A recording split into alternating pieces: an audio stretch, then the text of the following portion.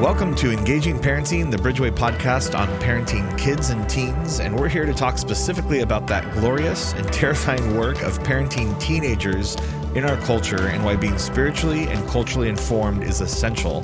And we also like to discuss practical tips on how you can parent confidently and watch your teenagers thrive. And my name is Pastor Matt, and I'm here with Pastor Cliff. And it's only appropriate for Pastor Cliff to introduce our guest today. So Cliff, will you tell us who is sitting across from us here and how they are so close to you? Yeah, absolutely. Well, no offense to any of the other guests that we've had on this podcast, but I think our guests today are probably my favorite because they are my parents. And so we have Gib and Sally Woodward here with us today in this podcast, in this episode. And, you know, a few months ago, Pastor Matt and I were talking about, hey, what are some things that we can talk about that are a little different than what most podcasts do? And here's the thing. I was a teenager once, and my parents were parenting me. So today we're going to talk a little bit about myself as a teenager, but also kind of what my parents really thought of when they were parenting me. So my mom, Sally Woodward, was you were a high school math teacher.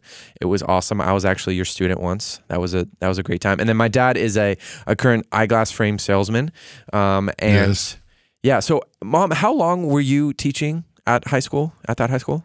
I taught high school math for 18 years. 18 years. Man, that's a long time. And you were with teenagers the entire time, right? The entire time. Was it mostly freshman, sophomore, or was it more? No, I taught all four levels. All four levels. Yeah, and Dad, was that fun watching her parent? That's crazy. Teenies? I don't know how she did it. You don't know how she did it.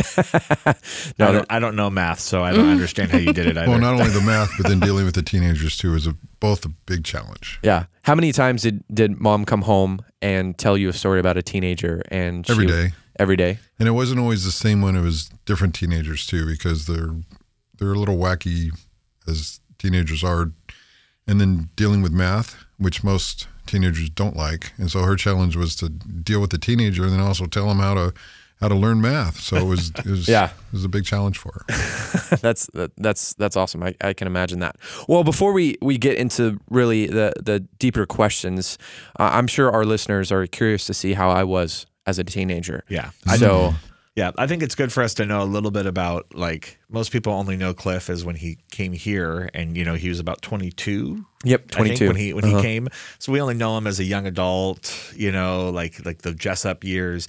And so we want to know, like, when did you start watching? Tell us a story about when you realized that Cliff was moving into becoming an adolescent or a teenager. So, like, right in that, like, awkward 10, 11, 12 stage. Yeah. I mean, puberty. I mean, it's like, that's an obvious one. But Right. But like, what's a story that kind of like marks to you, like, oh, this is when we realized he's becoming a teenager? Well, to me, it started even before that, when he was in grade school, because they would have these altar calls, and his hand would be the first one up in the group. But he not only did it once, he would do it every single time. And I go, Cliffy, once you commit to God, you don't have to keep doing it. Well, he goes, no, I have to. So Quadruple salvation. Oh my gosh, he would do it. I was trying to be more holy than everybody else, probably. He was just so excited, and he had the love for the Lord just from the get-go. And we had to almost restrain him and say, you don't have to do it every time. You don't have to be the first one up there and all this and that. But he just loved it, and it was in him. But then, really, junior high was when he started to get a little squirrely. Probably the first time. So, what do you mean by squirrely? Well, because there's some parents that are right now nodding their head while they're listening to this. Well, I think puberty has a lot to do with it. And all of a sudden they notice girls, and then they become more self-aware. And Cliffy was the same way. You know, he's never that cared about his hair, never really cared about his clothes, even though he had an older sister that really made him, you know, look presentable. And we just kind of let him do his thing. But yeah, he started actually brushing his hair and making sure he's coordinated. And he was ready for school, and he had to look good. And you couldn't. I used to always walk by and smack him in the head and mess up his hair, and he didn't like that anymore. I said, okay, I can't mess up his hair anymore, but I could still pick on him, you know, and make him know that I'm the dad. And but he was good. I mean, there were a couple of years there. As soon as he got home, he'd go in his room, shut his door. It's like no talk zone or whatever. And very typical teen. Yeah, I'm sure. We'd call him for dinner. He'd come out when hey, dude, it's going to be cold. I don't care, man. I'm doing my homework or whatever, you know. Whatever that doesn't sound like me. He would come out when he wanted to play his video games because they weren't in his bedroom. Oh, there you go.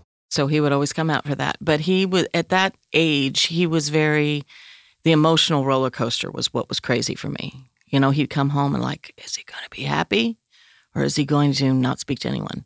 So that was always the telltale sign, especially in junior high. And then knowing your kids is that sometimes you want to interject and talk to them when they're on that emotional roller coaster.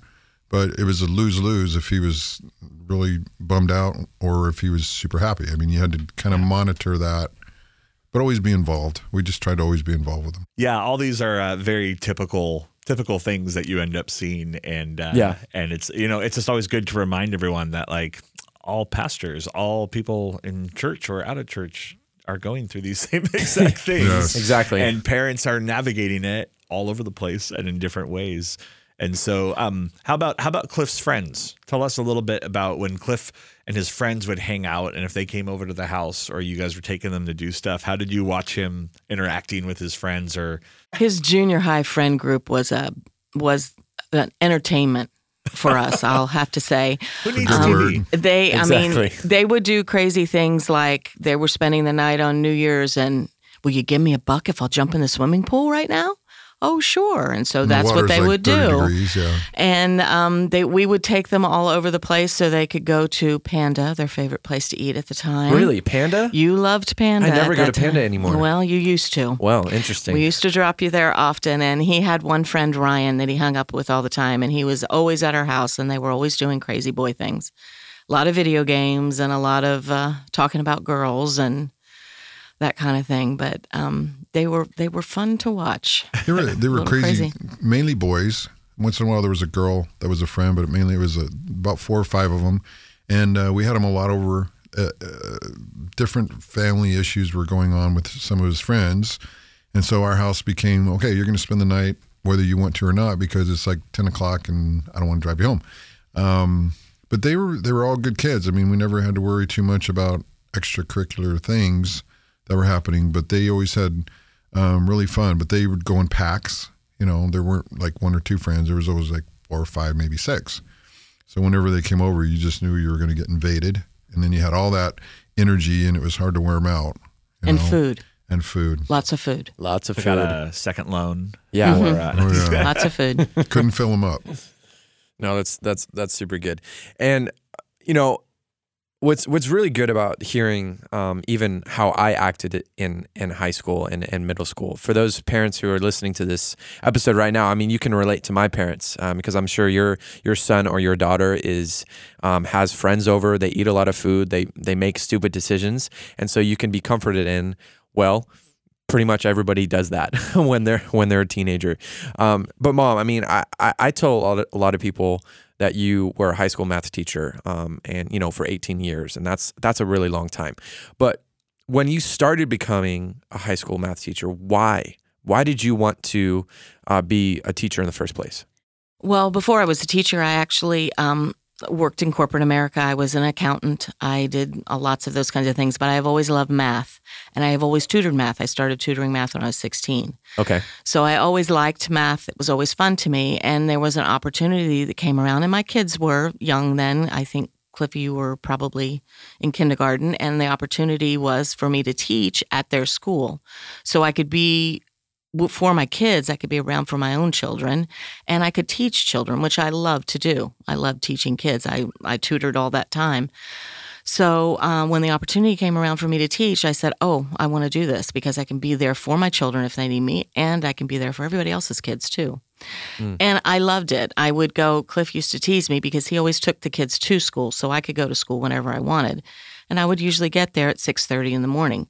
And he used to say, why are you there so early? And I said, because there are kids right behind me coming to school, and their parents have to drop them off early or whatever, and they need a place to be, so they might as well be with me. And so I would do that, and I loved it. You can get them to fall in love with math. I could try anyway. I can try anyway. But it was really cool to get to know, not just teach the kids, but to get to be part of their lives and to know them. It was a sacrifice. Mom was sacrificing getting up so early so she could be there. But I loved it. I wouldn't have done it any other way. That's awesome. And in those, early hours, 6:30, 7 before school started, did you get to know the kids on a kind of a deeper Oh, deeper definitely. level? Yeah. Definitely. They would share things that maybe they couldn't share at home, or they didn't want to share at home, or they needed to talk about. Mm-hmm.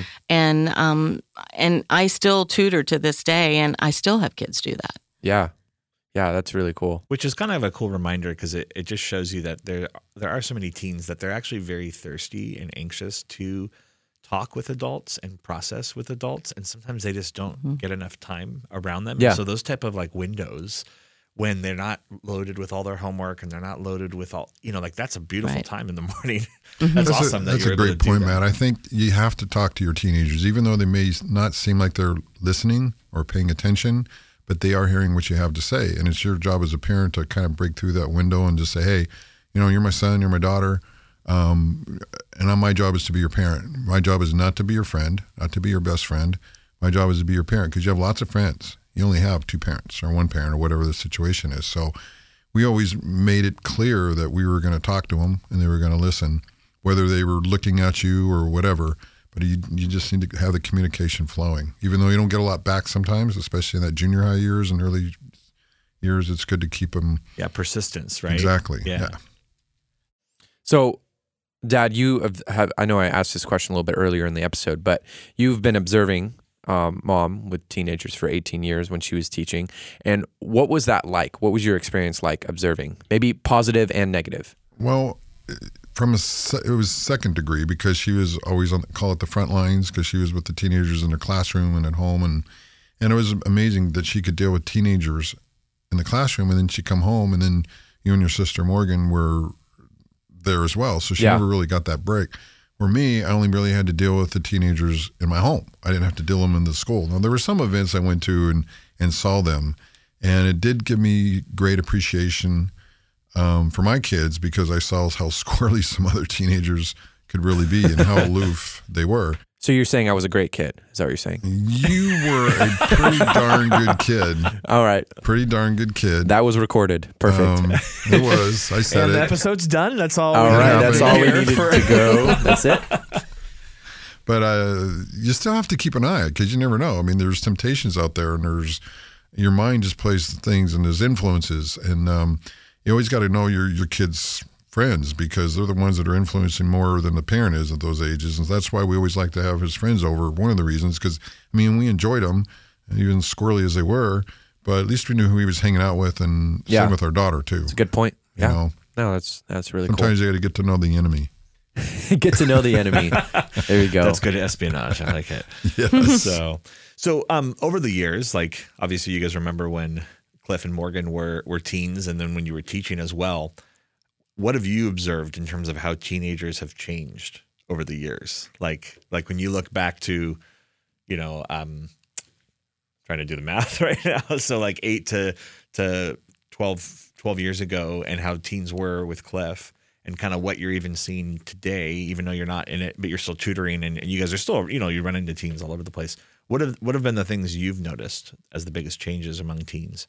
The biggest changes I've seen among teens has been the electronics and what's happened in that. That's been because their basic hearts and who they are really in the 18 years and plus that I've been with them, they haven't changed that much. They're still the same kind of thing. They still go through the same emotions and that kind of thing. But the electronics have changed their world a lot. So you have a lot of the phone thing and the AirPods and all that kind of thing. That's a different thing. All my kids that I tutor, they'll walk in with the AirPods in their ears. That's how they walk. They do take them out before we do our math, but so that's a different kind of thing. We don't, and that's something they've got to navigate, and it's hard for them as well as the adults that are in their lives. And it's something that I don't know all the answers to, but I think that's changed the teens most. Because their basic core hasn't changed that much. Yeah. It's the same. I would agree. I think it's the cell phone, because we held off as long as we could before we gave Morgan, our oldest. She's 3 years older than Cliffy. And Pastor Cliff. And Pastor Cliffy. Wait, let's just translate it now, and that way it's the new term we could just call you. I'll explain, Dad, before you go on. That was a great comment. But just so you know, my parents have been addressing me as Cliffy. Now, picture this. I am the fifth Cliff in my family, so if you notice, my dad's name is Cliff as well. And my grandfather's name is Cliff. So in my household, if you yell Cliff, you have 3 people turn the head. So we have to distinguish between which Cliff we're talking about.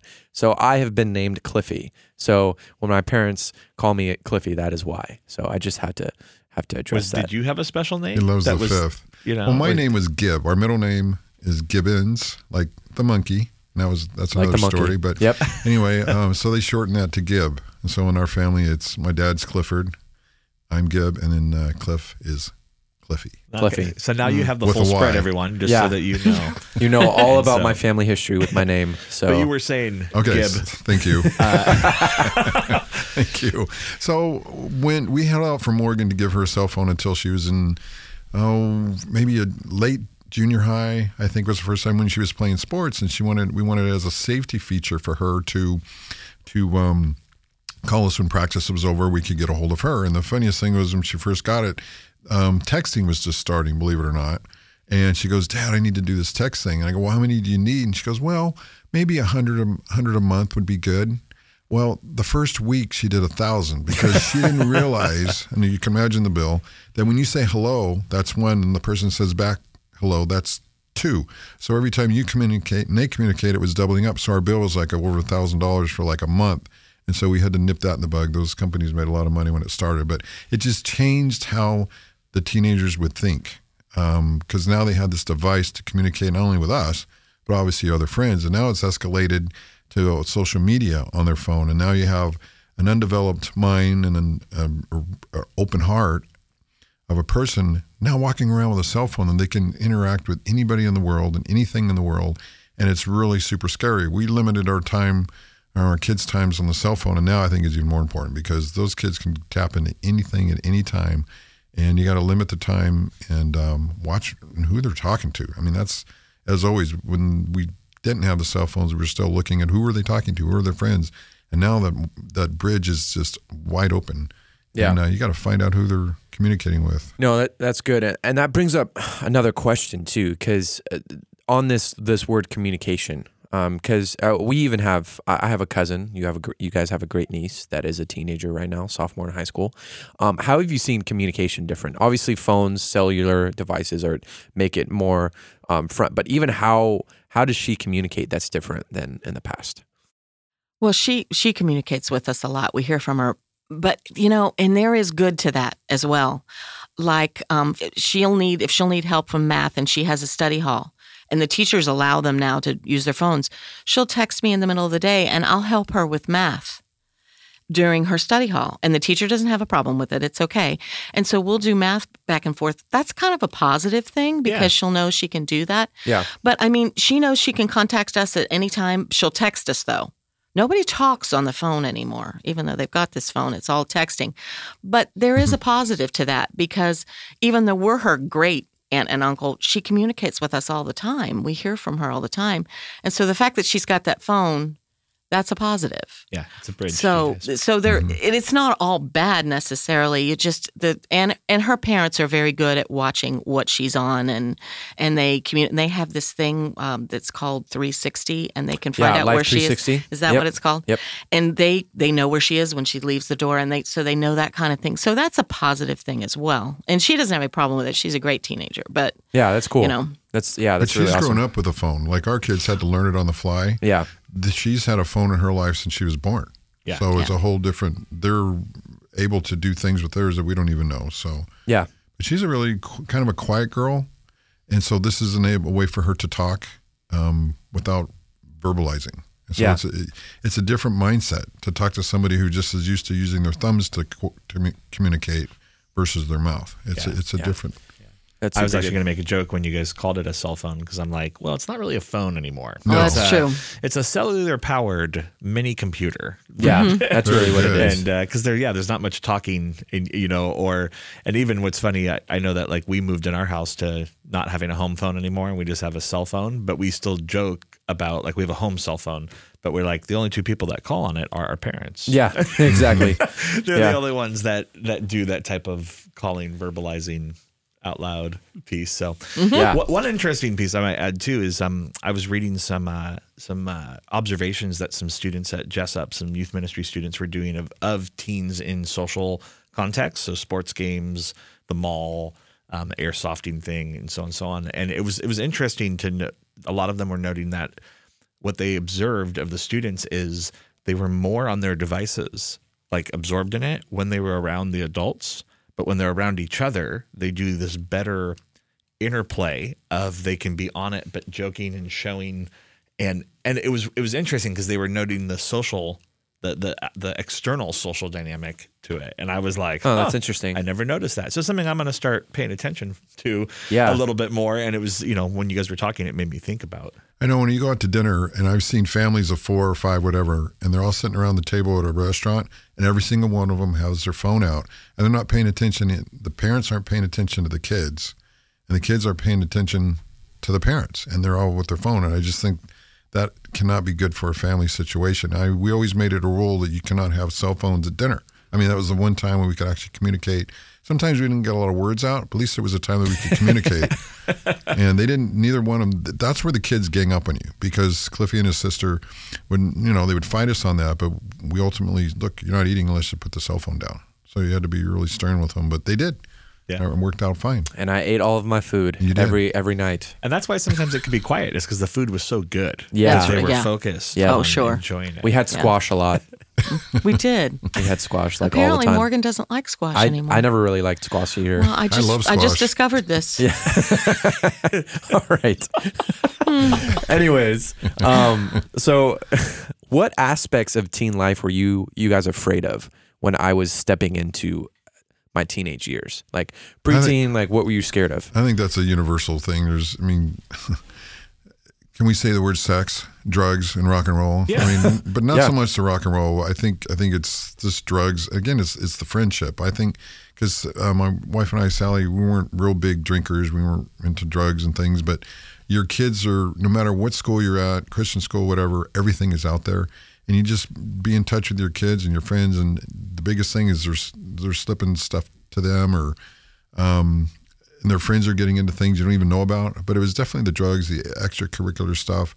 We tried to keep them busy in sports and be involved with their homework. And I coached them, and Sally tutored them, and we were just involved. But it's the biggest fear is the outside elements coming into your teenager's mind, because remember, they're not developed. They're still learning and growing, and they don't really know. They know right from wrong, but it's hard for them to decipher, especially when 5 of their friends are all doing one thing and they want you to do it too. And try to say no to that it's really hard for a teen to do it. And the last person in the world they're going to tell is their parents. So the only way the parents find out is if they're involved with them and keeping them busy and asking questions. And so Mom, would you agree that maybe what Dad is saying is fear of the unknown? Well, yeah, but I probably have a little, maybe because I'm the mom. Yeah. Their emotional stability was a big deal to me too. Because like I had said, for Cliffy, he would just come home and look like he was about to blow up from and I would go in his room and say, "What's bothering you? What's going on?" I can't talk about it. I mean, he was just this pent up ball of I don't know what. Oh my gosh. And he used to, and this when is making me value and appreciate so much more. I have grown so much. I promise. But I'm not that way anymore. He would come home sometimes, and then he would go off and he'd walk all the way to downtown, which was a long way away, and because he had to blow off and he couldn't communicate it. And so that they're emotional, and Morgan would come home the same thing. You could tell that she was just so upset. So their emotional life was really tough for me. Of course, I was home at that point when they came home. Cliff was still at work. So I would come home and I'd see these kids that were just so upset about something, and they wouldn't necessarily tell me. Sometimes they would, sometimes they wouldn't. But that was the thing that really, that kept me up at night. I'd go to sleep going, are they better? Are they still upset? What's going on? Yeah. So that was always a struggle for me. Are there specific things that you guys watched kind of coming up in the high schools or around the group of friends that, if you guys are okay were with hot sharing spots it, or things that would be scary? Was there a specific thing? Well, I think when your kids go away, when they go on retreats, or if they go on trips with a bunch of groups, when you're not in control, that's where it gets really hard. And that's where you got to have the faith that what you brought them up and how you've raised them, they're going to make the right decisions. You can say make the right decisions 100 times, and that one kid who is a good friend of them says, "Hey, I want you to do this or come with me and do that." They're going to "Oh, okay, I'll do that." So that's your fear. To me, it's more control. But Cliffy was the emotional one in junior high. I mean, his highs and lows were like, oh my gosh. That's why when he locked him in his room, I'm like, cool, he's in his room right now. He can just do whatever. Morgan, our daughter, was not so much that way. She was a little more even. In fact, she was so even, it's like, okay, what's going on with her? Because she hit everything. Cliffy was out there. We knew exactly if he was happy, he was sad, or what was going on. But those 2 years are like he was the squirreliest squirrel there was. But then when he got into high school, he seemed to mellow out a little bit. He had a couple different friends. He started, my mom is turning her head right now. Well, she's not necessarily in really agreement. Mellow out too much. compared to junior high. Yeah, that was the worst maybe part. a little bit, but he still had those very highs and very lows. But Cliff has brought that up several times, that their friends that's really important, because that influence. And since I worked at their school, it was helpful because I could see what was going on with some of these kids. Yeah. And I could really watch what was going on. And you can see that somebody is heading down the path to hurt your child, be it another friend or a boyfriend or girlfriend or whatever. And you can see that, and you never want your child to be hurting. I mean, that's, as a parent, you don't want them to hurt. You know, you can't put them in a bubble, but you try to stop it if you can, but you can't. And that was something I really had to let go of, especially since I was there and I wanted to control it, but I couldn't, because they wouldn't have learned or grown if I did that. Interesting. Yeah. But it was difficult, very difficult, that I wanted to say, stop it, stop treating my child that way and quit it. You know, you can't do that. Such a mom. But you want to do that, but you can't, and you can't get, and I see this happen with my niece and some of my, her friends. The parents can't get involved in the kids' relationships in that way. You can give your child advice, but you can't call the mom and say your child is being bad to my child. You know, you kind of have to teach them to navigate those relationships, because if I always keep jumping in, they're not going to be able to be an adult. Yeah, that's good. One technique I used was asking questions, even though sometimes I didn't get an answer. Instead of saying, you know, you really shouldn't be hanging out with that guy, I would say, why are you hanging out with that guy?